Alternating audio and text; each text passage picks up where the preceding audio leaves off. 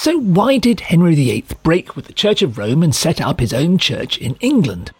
Last time, at our History Cafe, we took a look through all the popular old explanations, and we discovered that there really isn't a scrap of believable evidence for any of them. It looks as though the key to this story lies not, as we've always thought, with Henry's mistress Anne Boleyn, but with his wife, Catherine of Aragon.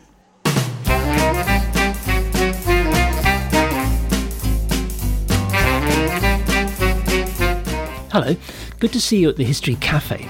This is where we come to talk, usually about historical stories everyone knows. Just want to try out some new ideas. I'm John Rosebank. And I'm Penelope Middlebow. At the History Cafe, we revisit stories that have got stuck in our collective memory, but just don't look quite right to us. So get yourself a coffee, pull up a chair, and let's see what happens.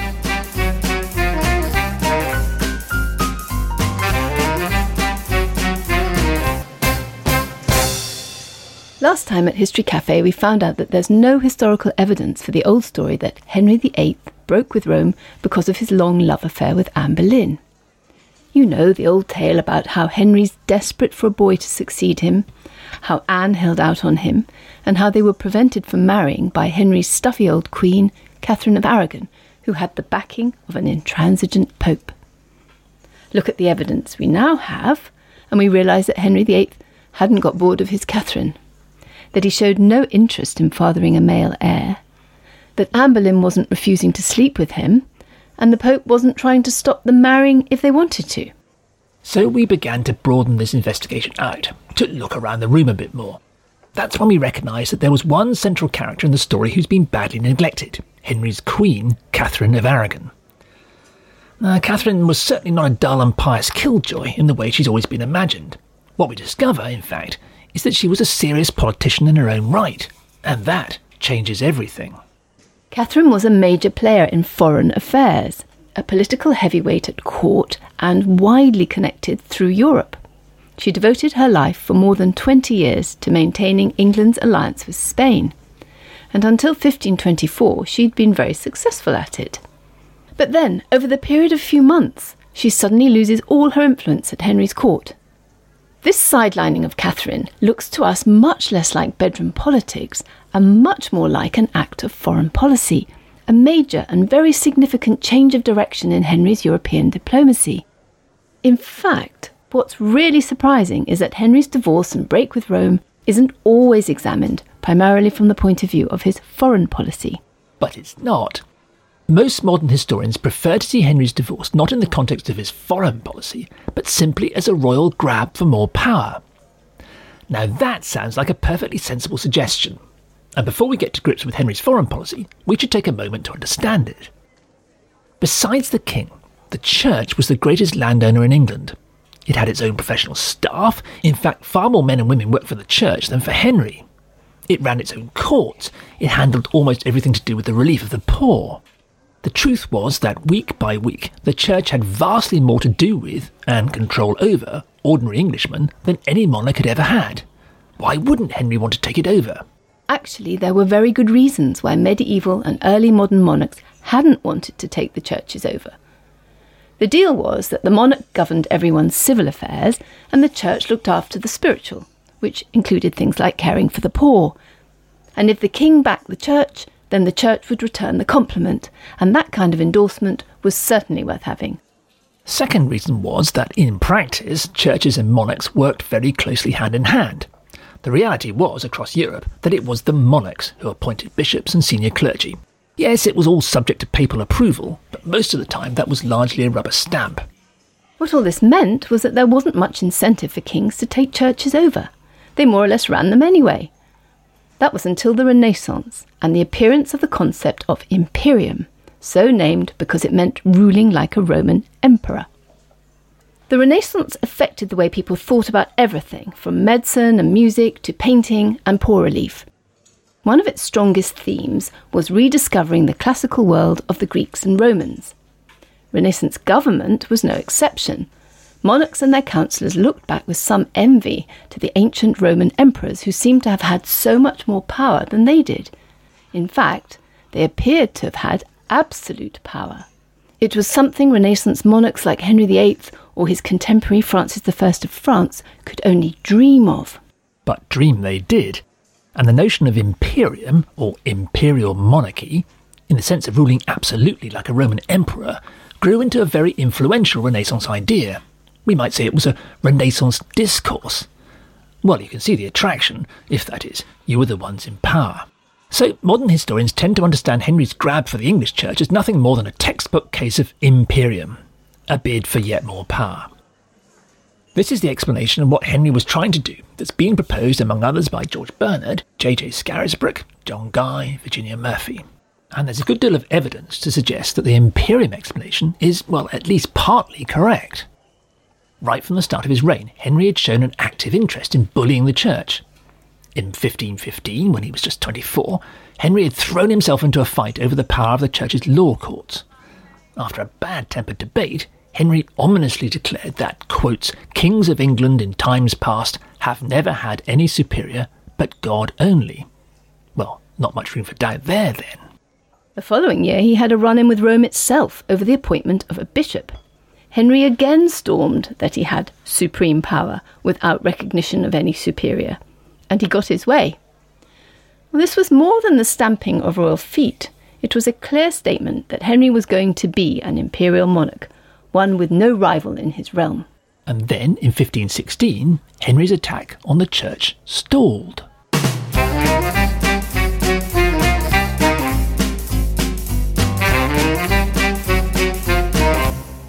At the start of his reign, Henry had made a bid, if not to take over the church in England, at the very least to rule it much more directly than monarchs had before. But then, in 1516, 7 years into his reign, Henry had stopped threatening the church, and for more than 10 years he played the role of Rome's loyal son. Well, the reason is that his chancellor, Thomas Wolsey, who was also archbishop, cardinal and papal legate, that's the Pope's representative, ran both church and state for him, and effectively already gave Henry complete power in England. So Henry had gone back to the tried and tested way of doing things. Appoint your friend as head of the church in England and run it through him. Well, it all worked very well. However, according to historians of the Reformation, by the mid-1520s, Wolsey's influence over Henry was in decline. Henry is beginning to think about a new attack on the church, perhaps finding a way to take control. His divorce is therefore a means to pick a new and very personal quarrel with the church. The king chooses to argue that his marriage with Catherine of Aragon had been wrong from the start, and that it was the Pope's fault. What we have to understand is that Catherine had first been married to Henry's older brother, Arthur. They were married by proxy when she was just 14 and he 13. The marriage ceremony itself, followed by the daunting public bedding ceremony, had taken place when she was 16 and he 15. But Arthur died just 5 months later of a mystery illness that they'd both contracted. However, the bond with Spain was important to maintain, and so Catherine was betrothed to marry Arthur's brother Henry, who was the new heir to the throne. But to marry a dead husband's brother required the Pope's dispensation or permission, which Catherine had obtained, and she and Henry had got married. Now, however, in the mid-1520s, Henry began to argue that it should never have happened. The Pope at the time shouldn't have given his permission. In fact, according to Henry, popes didn't have the power to issue dispensations in cases like this. They'd never had any such powers. Now, with a bit of a stretch, you can put two and two together and make a case that in all this, Henry was in fact winding up towards a general attack on the papacy. He would argue that the popes had exceeded their powers. Then he would use that as an excuse to grab control for himself over the English church and take a significant step in the direction of imperium. After all, wasn't that what he'd been wanting to do since the start of his reign? The proof that that's what he wanted to do seems to be that in 1527 Henry began putting together not a team of lawyers to fight his divorce case, so much as a team of theologians. Historian Virginia Murphy has shown that in July of that year, Henry collected a team who would argue that popes had never had the power to allow a man to marry his brother's widow, something the popes had been doing throughout history. Henry and his theologians eventually produced a series of dense volumes. They argued from texts in the Old Testament book of Leviticus that apparently banned marrying your dead brother's widow. This, declared Henry and his team, was divine and natural law, could never be set aside, not by a pope or anyone else. But Henry's theological argument was extremely weak, not least because there were other biblical texts in the book of Deuteronomy that actually instruct a man that he has to marry his brother's widow. But, Murphy argues, that was beside the point. Henry's purpose was to argue that popes had been acting beyond their power. Henry never openly admits that his real intention all along is to undermine the Pope's power in England. But there is some circumstantial evidence. One historian, Peter Clarke, has recently shown that the short section of the book of Leviticus that Henry chose to base his argument on had, oddly enough, been specifically excluded from Wolsey's powers as papal legate. This matter of deciding whether or not someone could marry a dead brother's widow was one of the few things that the cardinal couldn't do, at least not without special permission from Rome. And what this means is that Henry was deliberately choosing to base his case on texts which pointed the finger of blame exclusively at the papacy. Well, it looks like this Imperium line of argument is working very well.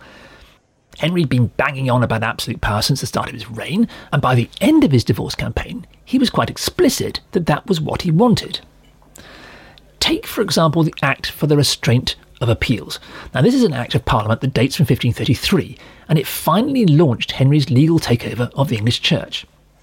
The Act opens with a loud declaration that, quote, by diverse, sundry old authentic histories and chronicles, it's manifestly declared and expressed that this realm of England is an empire. Well, having got the buzzword empire in, saying in effect that English monarchs had always possessed imperium, the Act goes on to boast that the English king is, quotes, institute and furnished with plenary, whole and entire power, preeminence, authority, prerogative and jurisdiction. Well, that's just about as copper-bottomed, gilt-edged and flame-proof a summary of imperium as you could find. So, do we conclude that Henry simply broke with Rome in order to seize more power for himself to achieve imperium? Well, that's quite clearly where Henry ended up, but is it where he started out? The problem with imperium, as an explanation of Henry's break with Rome, is that the dates just don't add up.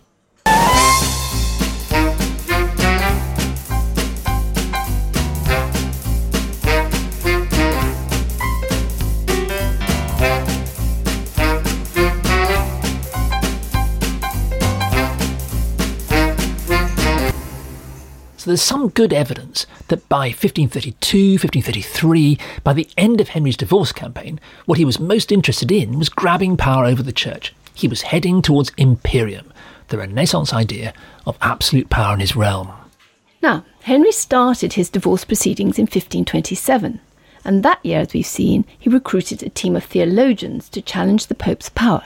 So far, so good. The problem is that Henry's campaign against Catherine of Aragon had already got going long before that.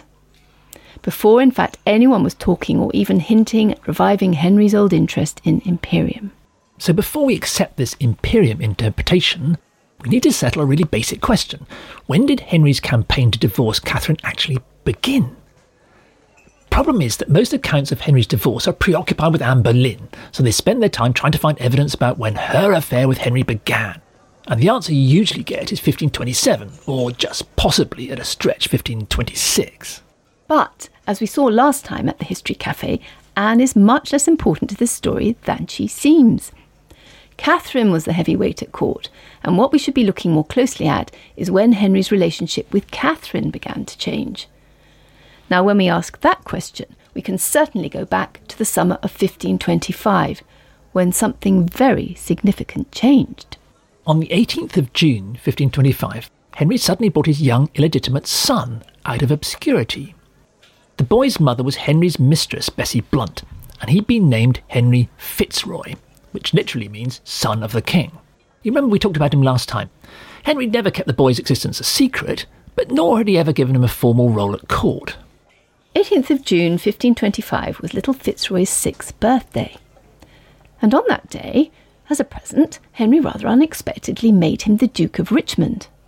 Now that was the title Henry's father had had, and it made little Fitzroy at a stroke senior to all the other nobility, including his half-sister and heir to the throne, the Princess Mary. Well, her mother, Catherine, was understandably furious that her daughter had been publicly eclipsed, and for a couple of weeks, Catherine and Henry didn't speak. It was the first major public breach between them. Actually, when we look closely, we could take the start of this story back even further, to the autumn of 1524. It was then that Catherine had begun to find herself increasingly isolated at court. Her position got significantly worse after the row over Fitzroy's birthday, and by the end of 1526, Inigo de Mendoza, the Spanish ambassador, found he was no longer even allowed to meet Catherine. When he finally succeeded, Thomas Wolsey insisted on sitting in on the meeting. Her wishes are strong, reported the Spaniard, but, quotes, her means of carrying them into effect are small. So, suddenly, in the space of 18 months or so, Catherine had lost the influence she'd always had at court and in foreign affairs. Meanwhile, a fashion for everything French rather than Spanish overtook Henry's court. So this then is the first turning point in this story, and it comes before Henry showed any interest in Anne, and at least 2, if not 3 years before Henry revived his interest in Imperium. What was going on? Well, rather than anything to do with theology or the politics of Henry's bedchamber, this all seems very directly to have something to do with foreign policy. And when we begin to look around the room at what else was going on at this time, it becomes immediately very obvious what Henry was playing at.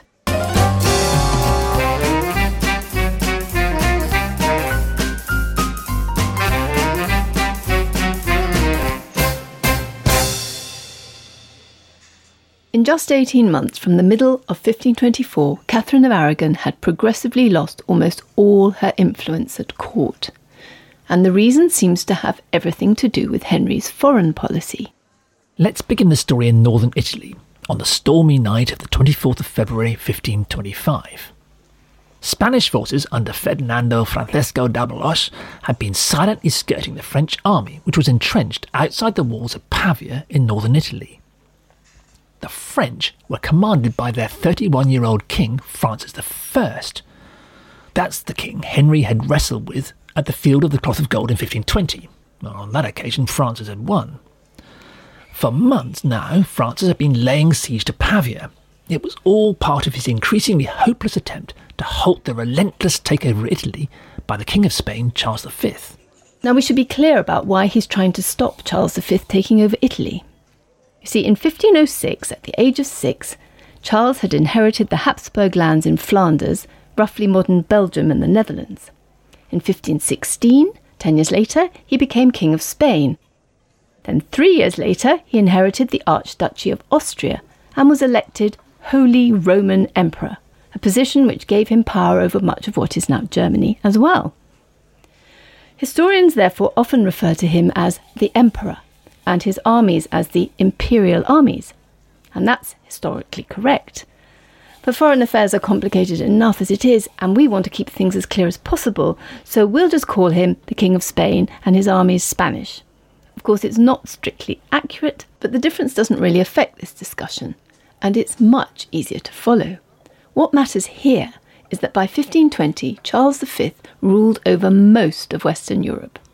And then he had begun to push his forces into Italy as well, which is why in 1525 the French king Francis I was leading an army to stop him. So where were we? We were in Pavia, northern Italy. In the first light of that day, 24th of February 1525, the French artillery suddenly open up, and King Francis himself leads a charge of gendarmerie, heavy horsemen. It's a disaster. He's surrounded. His men are pinned down by Spanish pikemen and shot to pieces by arquebusiers with their heavy handguns. 2 hours later, 550 Spanish are dead, but so were close on 13,000 Frenchmen. And the French King Francis has been captured. To say that the Battle of Pavia changed everything would be an exaggeration. It simply confirmed what everybody already knew, that Charles V, King of Spain, was the unrivalled ruler of Europe. Not content with ruling Spain, Flanders, Austria and the Holy Roman Empire, which included parts of Germany, he could now push his power into the lush plains of northern Italy, which was split up into a number of weak and competing states. He could push maybe into the rest of Italy as well. Well, the French, Spain's only serious rivals, had struggled desperately to hold him back. But it was no use, and now even the French king had been captured. Well, when the news of all these events reached England, Henry was gleeful. It looked like a fabulous opportunity for him. Charles V, King of Spain, was his long-term ally, nephew of his wife Catherine. Most important of all, he was the fiancé of their only daughter and heir, the little Princess Mary. So, Henry began planning a joint Anglo-Spanish invasion. They'd finish the French off. Henry would invade and regain the English Empire in northern France that had been lost 100 years before. His financial troubles would be over. He'd win battles like Agincourt. He'd go down in history as another Henry V. Someday people would write plays about him. Once more into the breach.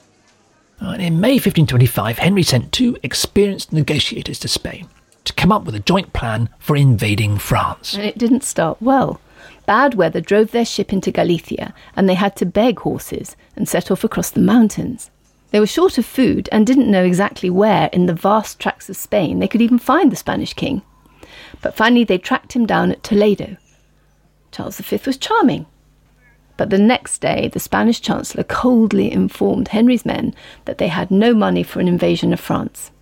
Worse still, the Spanish actually intended to make peace with France. Even more ominously, the Chancellor coolly demanded Henry at once send his daughter and only heir, the little Princess Mary, to live in Spain. Oh, and to bring her dowry with her, or the marriage would be off. Poor little Mary. Well, it was a completely outrageous thing to demand. Mary was only 9. If she went to Spain, she'd be a hostage, forcing Henry to go along with the Spanish, whatever they chose to do. However much more of Europe they chose to take for themselves.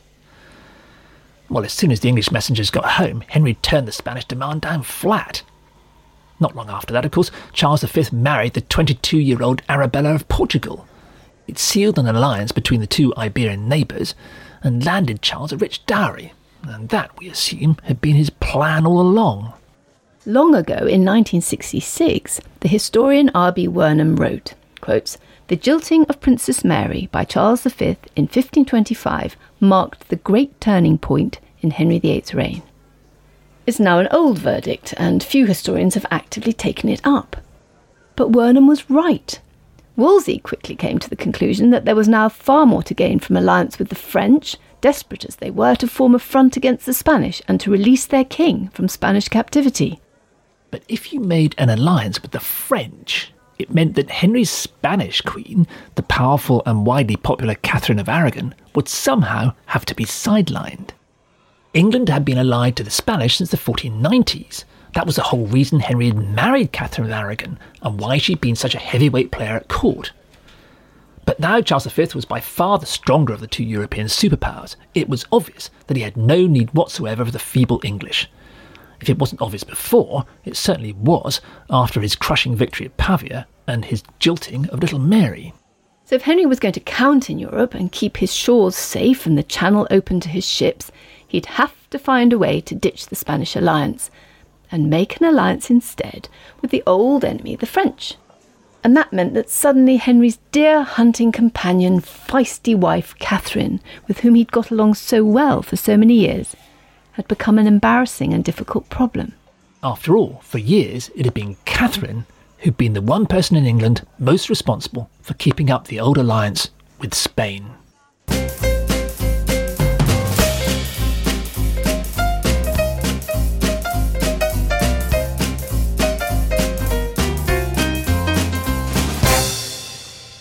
Suddenly it becomes extremely, starkly clear why, by May 1525, Catherine of Aragon was becoming a problem for Henry.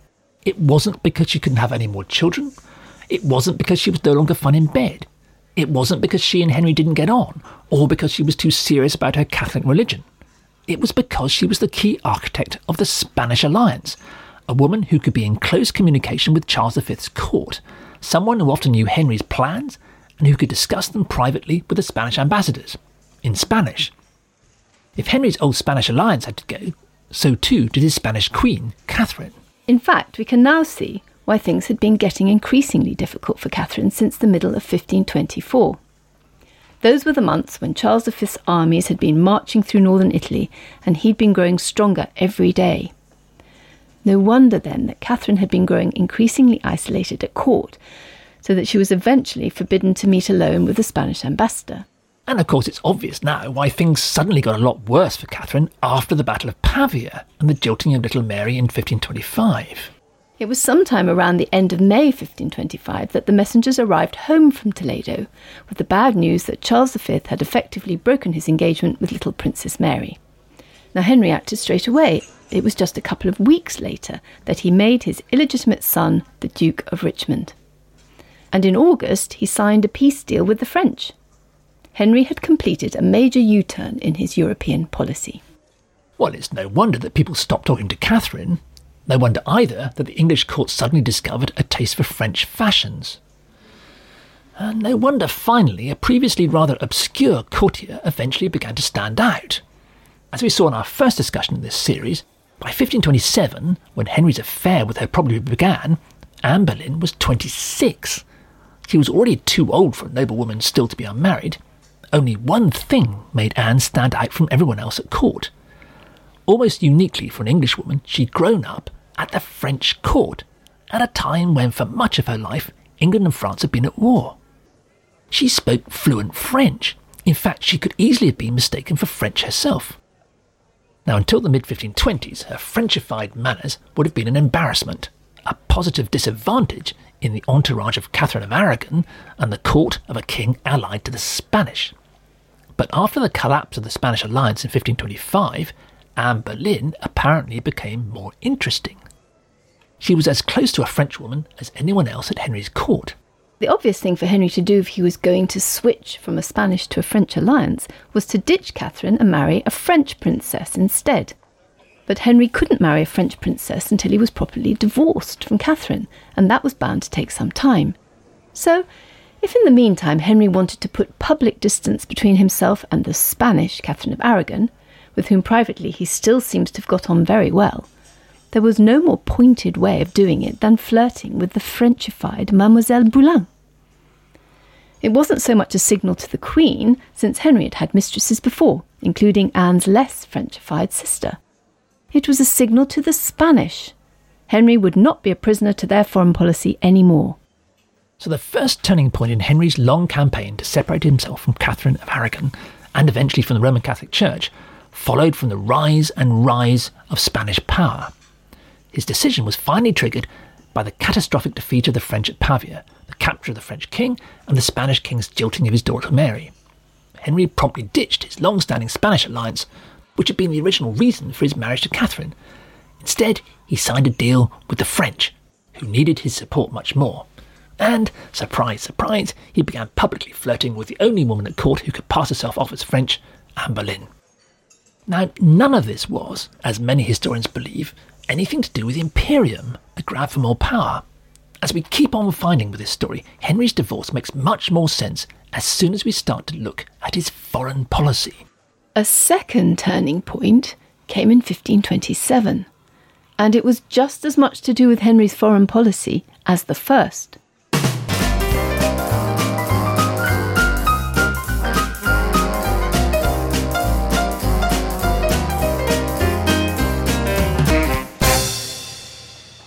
On the 17th of May 1527, Henry began the formal process of obtaining a divorce. Well, technically speaking, it wasn't a divorce, but an annulment, a declaration that the king's marriage had never in reality ever existed. But contemporaries often called it the king's divorce, and we'll stick to that to keep things easier. Well, that day, 17th of May 1527, Cardinal Wolsey sat with the Archbishop of Canterbury, William Warham, to begin formal proceedings on the divorce case. And it was later that year, in August 1527, that Henry's relationship with Anne Boleyn began, or at any rate became publicly visible and significant. So what was going on at this time? Well, traditionally, of course, Henry's supposed to have fallen hopelessly in love with the difficult Miss Boleyn and thrown all caution to the winds in the attempt to get her into his bed. Well, now we know that she was in his bed already. And besides, we find much more obvious reasons for Henry's change of course. As soon as we look at Henry's foreign policy, in early 1527, it's not difficult to find out. In February 1527, envoys had arrived in England from France. The French king, whom we last saw being ignominiously bundled into captivity by the Spanish, had at last been released. Now he was organising a new alliance against the Spanish. The Pope, the Venetians, and other Italian states had already signed up. The French were now putting pressure on the English to join. Now, the Anglo-French negotiations in London took some time, as they always do. But on Tuesday, the 30th of April 1527, the Treaty of Westminster was finally signed between France and England. Even though the celebrations were ruined by heavy rain, the treaty completed Henry's diplomatic revolution that had begun in 1525 and the ditching of the Spanish alliance. Henry now had a new ally in Europe, and this time it was an ally eager for joint military action. So Henry's now allied officially to the French, and Catherine of Aragon's position has become significantly more difficult. She's horribly in Henry's way. She stands for the failed Spanish policy and is only going to make trouble with the new French one. So, just a fortnight after he'd finally signed the deal with the French, Cardinal Wolsey, Henry's leading minister, begins formal proceedings to end the king's marriage and to get Catherine out of Henry's court. This second turning point is therefore just as much to do with foreign policy as the first one had been. Now, this story could easily have ended shortly afterwards. Wolsey would have referred the case to Rome, and in normal circumstances the Pope would have given Henry his annulment, his divorce. Wolsey would have travelled to France to negotiate a new royal marriage to a French princess. In fact, Wolsey did go to France in July 1527 and started talks to do exactly that, to marry Henry to the French king's cousin, Renee. Henry's divorce would have gone down in history as a relatively small episode in the long saga of his foreign policy. Nowadays, we'd remember Catherine of Aragon as the excellent and able queen who ended her days quietly in an obscure English country house, the victim of a twist in European politics. But events overtook this simple story, as we shall see next time at the History Café. For more on this story and others at our History Café, go to historycafe.org. There you'll find information about us and also about further reading you can do. It's also a way to ask us any questions you might have. Or contact us on social media at History Café Pod.